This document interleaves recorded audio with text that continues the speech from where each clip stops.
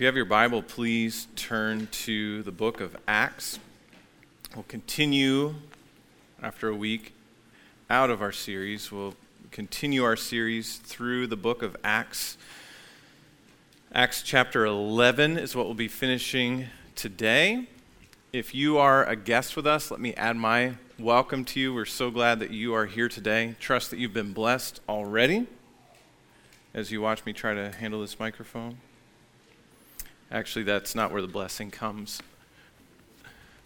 But I know it has been a blessing, even as Aaron alluded to. I've already been blessed being here. So we hope that everyone experiences that as well through knowing the love of Christ and his care for us. And so if you're a guest with us, we're glad you're here. If you're not a guest with us, we also hope that you are blessed. And we are so glad that you have gathered again with God's people today. So Acts 11 is where we'll be. It'll be verses 19 through 30, so that'll be the reading, and John Wiley is going to come and read the scripture for us this morning.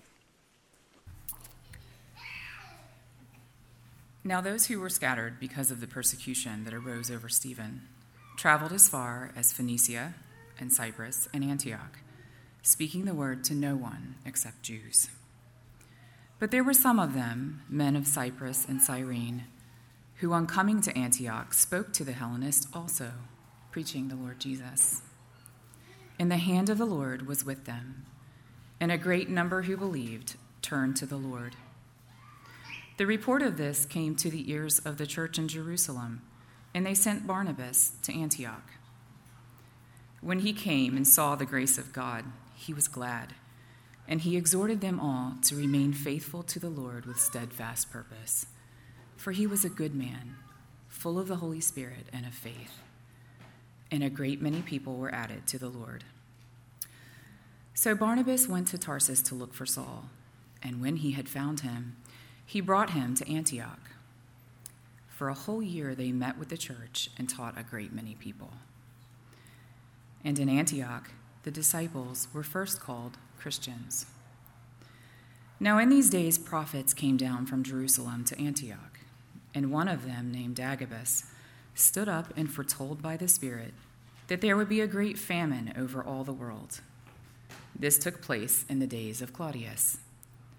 So the disciples determined, everyone according to his ability, to send relief to the brothers living in Judea. And they did so, sending it to the elders by the hand of Barnabas and Saul. Let's pray. Father, we thank you again, as we do almost every week, that you have spoken to us through your word, and that you have spoken to us through your Son. And we ask that you would now speak to us through it as we consider it together. To think of your church in those early days and think of our church in these days. And we ask that you would be at work in us, that you would use your word by your Spirit. Help us trust in Christ alone and to live as his people all our days. We ask these things in Jesus' name. Amen. As we think about this text, I'm trying to not knock anything over here. Great. Get it out of the way. All right, so now we're done thinking about that. Think about this text, and particularly the moment where we're told the disciples were called Christians first in Antioch. Think about, what are we known for? We're Christians, right?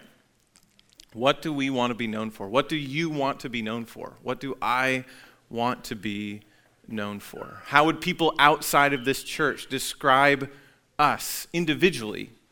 Describe you, describe me. How would people outside of this church describe us as a group? And you might even say, well, what does it even mean to take the name Christian today? Right? It's kind of lost all its meaning, and let's not even use that anymore so we don't have to identify with all of those people who are different from us that also take that name. Right? What does it mean to be called a Christian? Is it just a one of the boxes that you check, right? It's like, okay, if I'm one of these, it's like, yeah, that one's close enough, right? I've been to church a few times, or even I go to church regularly. It's like, what does it mean to be a Christian? It might mean, well, I'm not an atheist. I believe there's a God, and I'm not Hindu or Muslim or anything else. So that's the one. I'm American, and so I'm a Christian. And so it's hard to trust numbers, when there are surveys given, and we find that out especially when questions are asked, like basic theology questions. What do Christians believe after you say you're a Christian? And a whole bunch of people get pretty much all the answers wrong. It's like, what does that mean? But for us, Christian doesn't have to be a bad word. It's not meant to be a bad word here. What does it mean to you to be called a Christian? And what does it mean to live up to that title? What does it mean to live up to being a Christian? Well, the way it's used here, it wasn't a title yet. It wasn't like, oh yeah, we recognize them. We've heard about those Christians, and these must be those, right? It wasn't that. This is the pagans in Antioch, a pagan city. So pagans in a pagan city seeing what's happening that we'll go through as we walk through the text in a minute and going, these are those Christ people. I was going to use Jesus people, but that's already been taken. Ralph and Pat can especially identify with that. The big idea this morning is this. By God's grace, may we be true Christ people. And I'm not really talking about like whether you are in Christ or not. It's not like, if I don't live up to this, then I must not be a Christian at all. There's a way in which we all fail to live up to our profession every week, as has already been referenced, and why we continually need God's grace for us and his mercy on us. But by God's grace, may we be true Christ people. That's what it would have been meant. There are these Messiah guys. They're the people who that Jesus guy who died, and they're saying he's raised. I don't know if I buy that, but they're Jesus people, even Jesus freaks. And they probably meant something like that in calling them Christians. We don't know for sure that it was said as a pejorative, but we know at least it was said as a descriptor. Like, here's what these people are. We got to call them something. We're going to call them that. In a way, that should be an honor. And it should be something that we long to live up to. And it leads us to think, like, how should we think and speak and act and relate to other people and suffer as a Christian? And the word Christian has become so watered down that it's like, well, no, I'm not as a Christian, like as someone who's godly or as a true disciple. Sure, use whatever other words you want, but the basic idea is, how do I do this as a Christian? Not just as someone who claims the name of Christ, but someone who lives under the lordship of Christ. Someone who lives as one who belongs to Christ, that I belong to him both body and soul, in life and in death, now and forever, because he has given his life for me, and now I want to live as one of his people. If that's our frame of reference, it'll change how we think and what we think about. It'll change how we speak and what we say. It'll change what we do. It'll change how we relate to other people, even how we view them, how we treat them. It'll change how we suffer. That's one of the very few specific references to the word Christian in the New Testament. In 1 Peter 4, he says, if any of you suffers as a Christian, it means if you're suffering because of your belonging to Christ, because of your living as one of his people. And that's where he's telling them, don't suffer because you're evildoers. If you suffer because you're a jerk, don't, 1 Peter's not actually for us then. First Peter says is for those who are suffering as a Christian. Don't suffer for doing evil, but for doing good. And that's one of the only two other places outside of this text where the word Christian appears in your Bible. Is that surprising? For as much as it's become like the name for the people who belong to Christ, it's only in the Bible 3 times. Here in Acts 11, where it's like, what name do we put on these guys? Christian. Later on, we'll see it in Acts 26 when Paul's on trial, and Agrippa's like, is it you're going to try to get me to be a Christian already in such a short time? And then in 1 Peter 4, when Peter talks about suffering as a Christian. It took a while for it to catch on.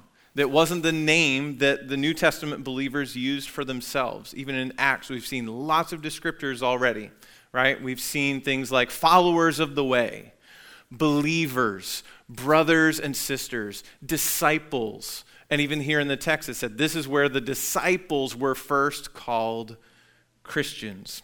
So those aren't different categories. It's not like, okay, you're a Christian. Well, now you're a disciple. You've reached a new stage. Now you're in this different category. These are words that all mean the same thing for those who belong to Jesus, those who are saved by his grace through the power of his blood, those who live as his people. And so that's what was happening in this church, and that's by God's grace what we want to happen for us. What does it mean to bring into every area of my life the fact that I belong to Christ, who is my Savior and Lord? It means that we would want to be known and to be known as Christians first.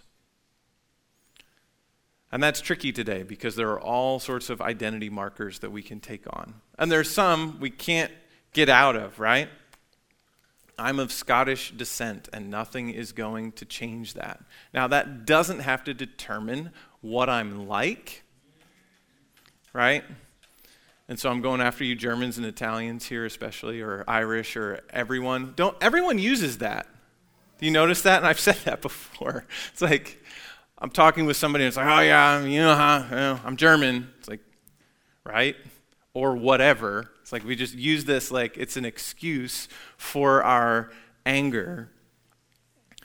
But you can't change whether you're Italian or German or Puerto Rican or whatever. And for most of us, we wouldn't even want to change that, right? It's like, yeah, this is pretty cool. I like that. I like who I am and where I'm from. And we can enjoy that as a good gift from God. And it's not that we have to hide it or put it away. And you say, well, I can't hide it anyway. It's on my skin and my face. And it's like, I can't hide that, right? It's like, yeah, and that's not something to hide, but it's not something to hold up as the most important thing about us either, especially here. Because we are in Christ. That's what draws us together. And we can tend to identify ourselves, as Eric mentioned near the beginning, by political affiliation. We can say, well, I'm like this. Every other Christian who thinks logically, because of course I do, will come to all the same political conclusions that I do. I know none of you would ever think that way. That was just a caricature that I made up right there on the spot. And we can tend to think, well, if they don't agree with me on this, then they don't agree with God. And they're probably not even really a Christian at all. How can someone be a Christian and think that? Now, there are some very clear, like the Bible says this. And so I'm not saying if you hold particular political positions, right, that's like you can't say, well, this is what the Bible says. Right? So we don't want to take that away. But if we're identifying with a party, we're saying this is the party that does everything right and the other one is evil, you've really missed it. We've forgotten who we are in Christ in those moments. And by God's grace, we want to be a church where we are known for being Christians first. Now, you can still be a Republican or a Democrat or an independent or a libertarian or whatever And you can be excited about that, and you can even advocate for that. I'm not saying everything you care about just goes away. Okay, so please don't hear that. What we're saying is that being a Christian, that's first, and it's not a competition. That's what we want to be known for. That's how these people were known. So how do we do things as a Christian? What does it look like to be Christians first? So let's look first at these first Christians in Antioch. And let's step back and kind of see what Luke is doing in telling us this story. Luke is not just like, oh yeah, what happened next? Oh yeah, the gospel went to Antioch, right? It's not, well, this happened, then that happened. This is a story that's well told, that's crafted to show the expansion of the gospel from Jerusalem to Judea to Samaria and to the end of the earth. And so in the first verse of our text for today, Luke reaches back to the persecution that we remember from the beginning of Acts 8. You remember after Stephen and his sermon, and then he's stoned to death, and they lay their coats at the feet of a young man named Saul who was approving of his execution. And following that, there's a great persecution of the church. And everyone, it says, except the apostles, are scattered from Jerusalem. And in Acts 8, we see them going about, and everywhere they go, they went about preaching the word.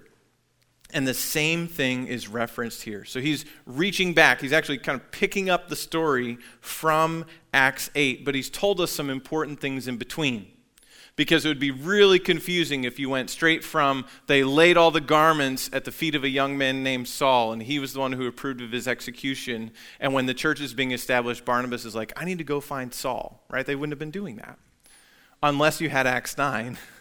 And knowing that Saul, who was wanting to persecute the church, meets Jesus on the road to Damascus and is dramatically converted. He is changed. He is turned around, and now he's walking a different way.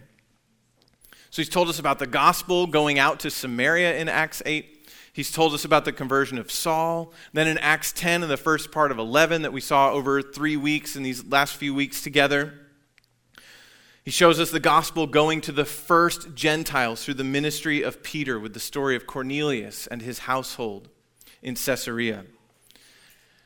And now, today, we have the story of the gospel going to Antioch. And this is the first time that the gospel is going kind of to pure pagans, where Cornelius was a God-fearer. He already knew a lot about God and about teachings from the Old Testament, and it's kind of like, well, he was ready, and he just needed this little push over the edge, which ultimately, theologically, none of us are there. We're all lost in our sins, and we need the Spirit to open our eyes. But we can go like, well, that one kind of made sense. It's like, sure, he was a Gentile, but it made sense. Here, Antioch is much further up north. Where Antioch was is now, today, is part of Turkey. So it's not too far into Turkey, but it is part of the nation of Turkey today. So it's far north. It's way above Jerusalem. All the other events that we've been talking about, Antioch is like far from there. And that's hard for us to get because we're like, oh, the Antioch church, and we know about that. Oh yeah, Christians, that's where they were first called Christians. I know that one. And we can tend to think it's like right down the road. But it's not right down the road. It's a ways away, in a different land where it's a pagan place. There's not as many Jews there. But they go.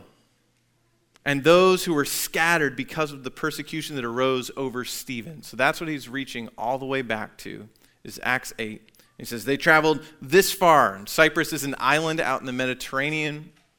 So they got pretty far, but they went just telling the good news to Jews, saying Jesus is the Messiah that you have been waiting for.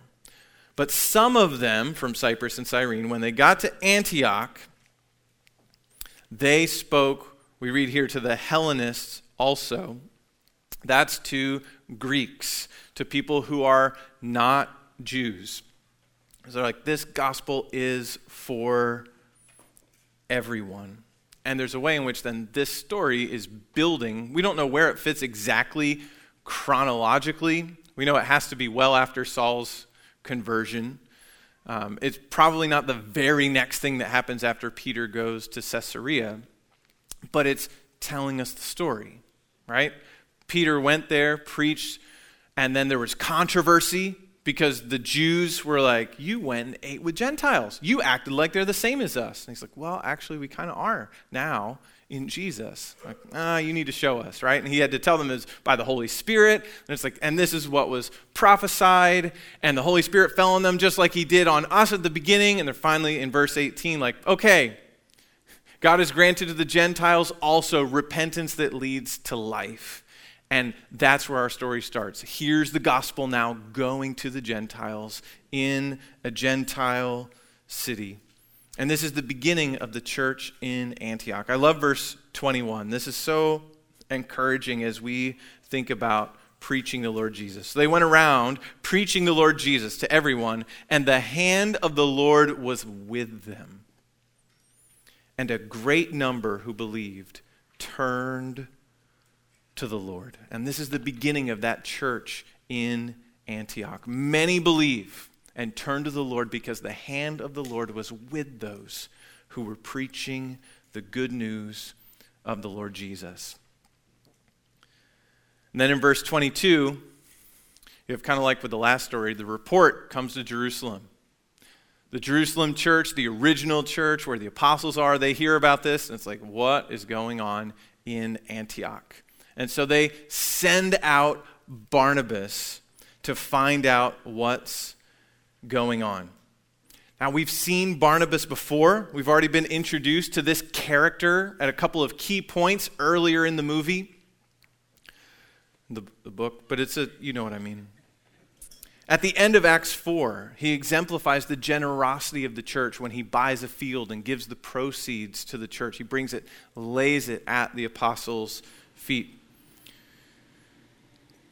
We also learn there that his name means son of encouragement, that Barnabas is someone who is an encouragement to others in Christ, and we'll see that here in the text today as well. Then in Acts 9, when Saul, having been converted, attempts to join the disciples in Jerusalem. It's like, hey, he wouldn't have said Christian now, I'm a Christian now. It's like they didn't have that word yet. I'm a follower of the way now too. I believe in Jesus. And the apostles are like, I'm not sure. How did he get brought in? It was Barnabas. Barnabas comes with him and says the Lord met him in the way, and now he's been speaking to others about how Jesus was the Christ. And this is a man who's already been pursued and persecuted for his faith, and you can welcome him in to the church. That's Barnabas. That's what leads to Saul's acceptance by the church. So when Barnabas shows up on the screen again, and we recognize him, we're like, yes, they sent the right guy for the job. Because we already know something about who he is and what he is like. And indeed, they picked the right guy for the job. And it does remind us of Acts 8 when Philip took the gospel to Samaria. And it's like, well, Peter and John better go down, make sure this is legit, pray for them so the Holy Spirit comes on them. So this time it's Barnabas who is sent as a representative of the Jerusalem church. And we see in verse 23, when he came and saw the grace of God, he was glad. And he exhorted them all to remain faithful to the Lord with steadfast purpose. For he was a good man, full of the Holy Spirit and faith. And a great many people were added to the Lord. So he saw the grace of God at work. He's gladdened by this. He encourages them. Keep holding on to Jesus. Stick with him with all your heart. Son of encouragement indeed. And through his faith-filled, spirit-filled ministry, lots of people come to know the Lord. And Barnabas shows some more about his character in the next verse. It's going well. Lots of people became followers of Jesus before he got there. Lots more becoming followers of Jesus. And what does he do? He says, we need some help. I'm going to go get Saul. I've got to get Saul here. Rather than, look at this amazing ministry through me. How can I be the center just a little bit more? It's like, let's go and find Saul. They need his teaching here. They need the gifts that he has here. So he'd introduced him first to the church in Jerusalem as a brother, and now he introduces Saul to the church in Antioch as a teacher. Then verse 26, it says, for a whole year they met with the church and taught a great many people. And in Antioch, the disciples were first called Christians. And there's that reference that doesn't catch right away. As we mentioned, the word Christian only shows up 3 times in the entire Bible. It wouldn't catch on until the 2nd century. They preferred other words early on, like disciple, brothers and sisters, followers of the way. But later on, that name would catch. And Christ people, those who belong to Christ, would become the main name used for those who follow Jesus. Again, we don't know if they said this to kind of put them down, other those people.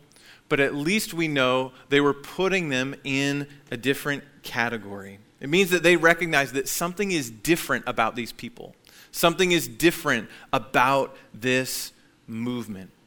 It's the beginning of recognition of Christianity as something as distinct from Judaism.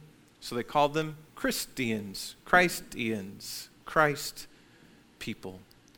Then in the last 4 verses, we see that some prophets came down from Antioch, and one of them named Agabus predicted a famine. And then there's kind of a little note there that tells us this did happen later on in the days of Claudius, the Roman emperor, who ruled from 41 to 54.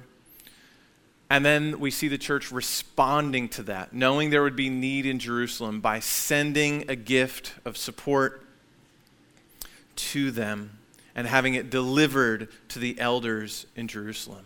And so they were generous, ready to give, even to the church from whom believers had come out and preached the gospel and started them. Then they were sending money back to the church in Jerusalem. And it's not just generosity that we see here, it's partnership. The Antioch church is helping to support the Jerusalem church. They are together on mission. When one part of the body suffers, they all suffer. And they even use formal structures here that we see for the first time. This is not only the first mention of the word Christians, it's also the first mention of elders in speaking of a New Testament office. In verse 30, they took the gift, the church sent it to the elders of the church in Jerusalem by the hand of Barnabas and Saul. We'll talk more about elders as we move through Acts and see them in some other places, but for now they're leaders that God has appointed in the church to teach and protect and guide the church. And so it's delivered to the elders as the representatives of the church to be distributed equitably to the church as needs arise. And so these people are Christians. That's what they're called. What is it that happens that makes them called Christians? Well, Christians believe the good news about the Lord Jesus and turn to the Lord. That's what we saw at the beginning. As those who'd been persecuted, scattered all over, what did they do? They kept preaching Jesus. And as they preached Jesus, the hand of the Lord was with them.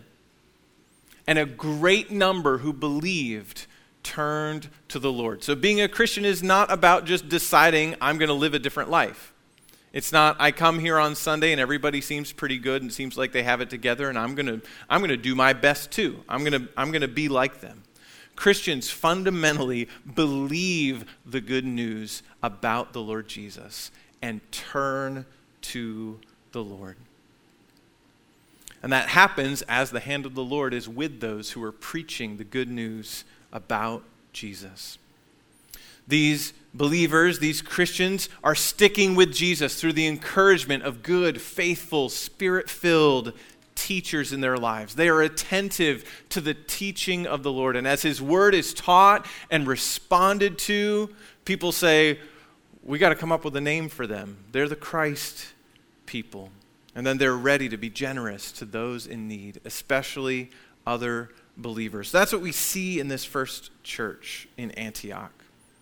So what is our part? When we're saying, by God's grace, we want to be Christ people. What is our part as we say, yes, I want to be a Christian, not just where I check the box, but living up to the name. First, believe the good news and turn to the Lord. You may come here every week. This may be your first time here. Have you believed the good news and turned to the Lord? For everyone who is in Christ, there is a beginning, because there was a time when we were outside of Christ, when we were strangers to his promises, when we were living our own way, living the way that we thought would work, and very often find doesn't. But saying, I'm in control of my own life, I can do what I want, no one will be my master. Have you believed the good news about Jesus and turned to the Lord? This is not good news about how you can be a better you and how you can be healthy all your days. It's not good advice on how to turn things around in your life. It's not that, come to church, that's where all the good people get together to just be encouraged to try a little harder next week at being good. That is not what happens here. It's the good news that Jesus is the Lord. That though God deserved everything that we could give him, even as we sang, worthy of all our breath, all our praise, all our lives, none of us has lived up to that. Not even one. Every one of us has gone our own way and deserves the wrath of God.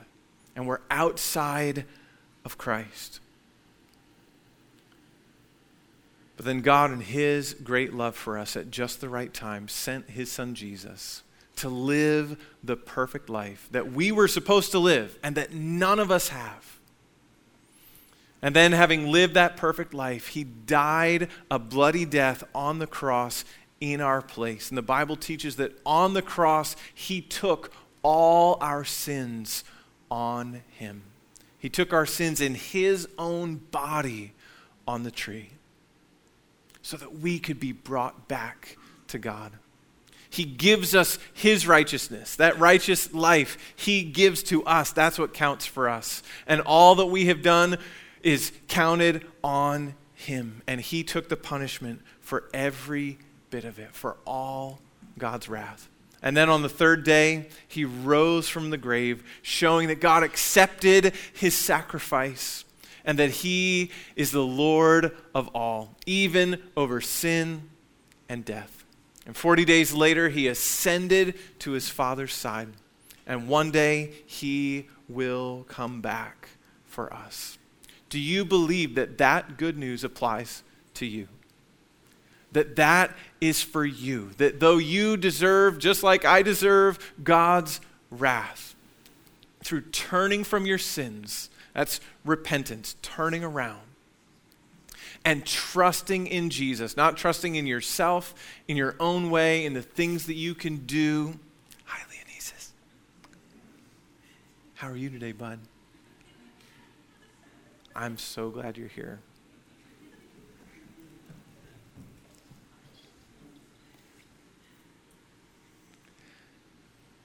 And that he welcomes us.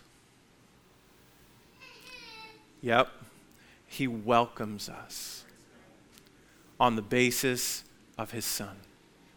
Not us, not what we have done, but what he has done for us. Have you embraced that good news? If you haven't yet, you can turn from your sins and trust in him today, and he will give you life that lasts forever. So believe the good news and turn to the Lord. But second, as we think about, what does it mean to be a Christian? What do Christians do because of what Jesus has done for them? Don't wait for someone else to share the gospel.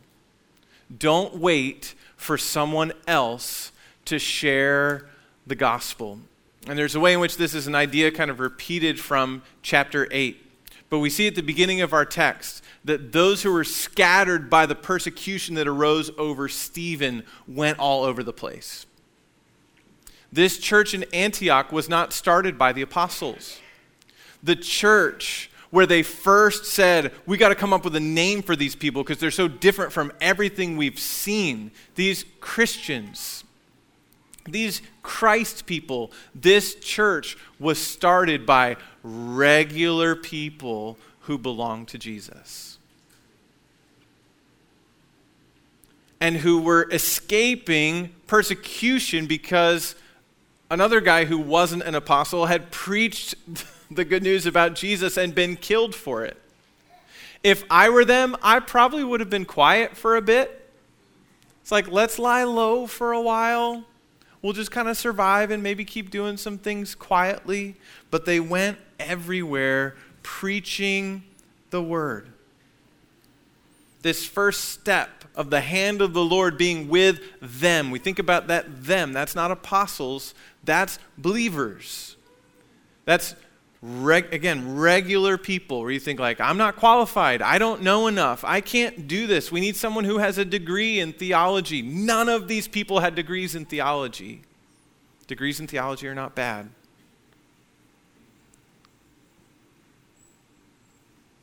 But you can be ready to share the good news because you know what it means to be in Christ.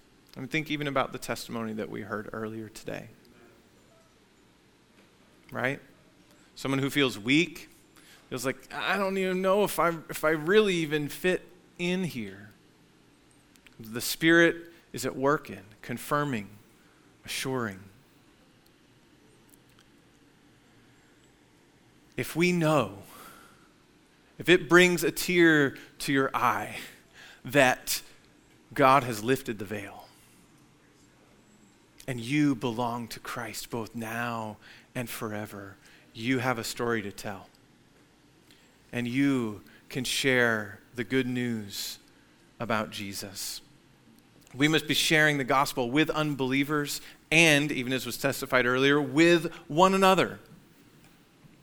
Like Barnabas, who came and saw the work of God and was glad. We're called to encourage one another, to keep holding on to faith in Jesus. And this is something actually that we're all commanded to do. So we can't just look at, well, Barnabas, he was that special guy, son of encouragement, right? We have other places like Hebrews 3 where we're told to exhort one another every day while it's called a day so that none of you is hardened by the deceitfulness of sin. That's a letter that's not written to pastors or a group of pastors. It's written to a church. It's written to people who follow Jesus. It's written to you, to me. Are we heeding the encouragement to stick to the Lord with all our heart? And are we being part of that encouragement to others? In your conversations with other believers, are you encouraging one another? Let's hold on to Jesus. Let's stick with him. He is worth it. Don't wait for someone else to share the gospel. Next, look for ways that God is at work. Again, this is something that's particularly pronounced in Barnabas' life. That is something we can all learn from. He's sent down, like, check out what's going on down there. And he goes and sees God is at work, and he is glad. He rejoices. Are we glad when God is at work? Even if we weren't part of it, right? It's not like, I did all this stuff and it's so good. It's like, nope, other people did it.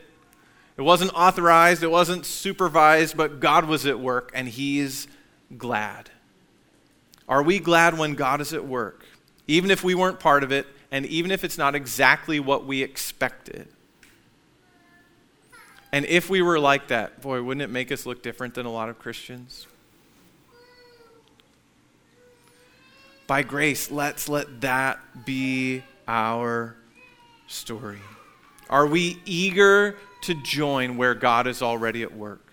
And are we eager to bring other people into the work? Barnabas isn't like, oh, here's the place where I can be the man. It's like, let's get someone else here. Let's work on this together. This will bring more fruit than if it's just me doing my thing.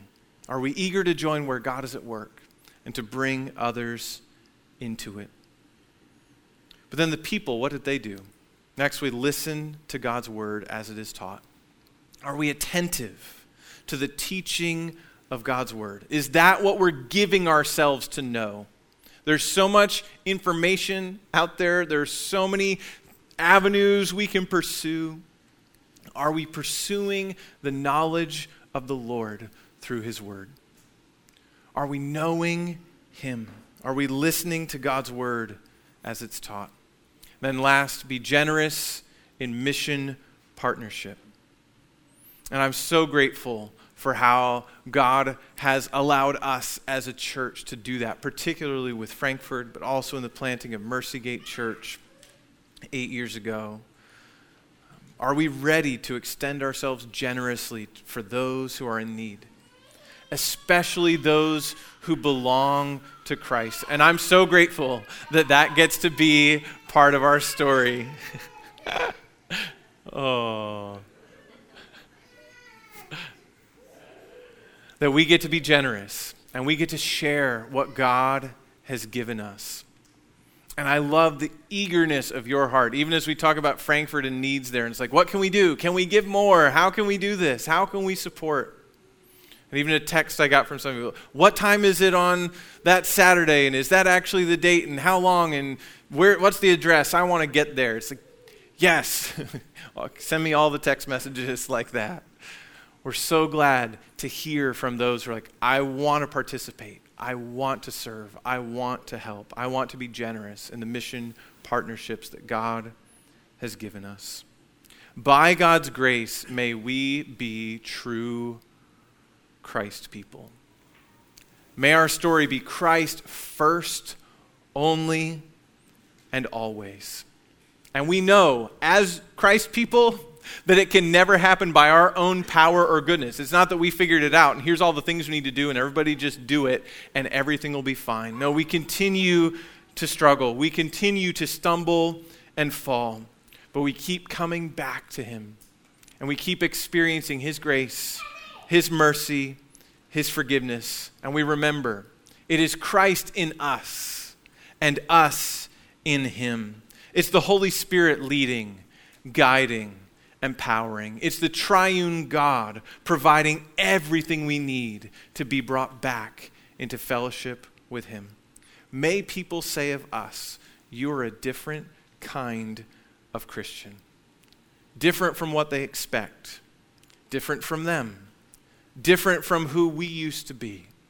All because of Jesus. Let's pray. Oh God, would you be at work in us? Would you make us the people that you want us to be together in Christ, on mission, partnered with others, holding on to Christ alone? And would we find at the end that you have held on to us and that you have carried us all the way, not because of us, but because of Christ in us. So Holy Spirit, would you work in us today, tomorrow, and every day until we see Jesus face to face. We pray in Jesus' name. Amen.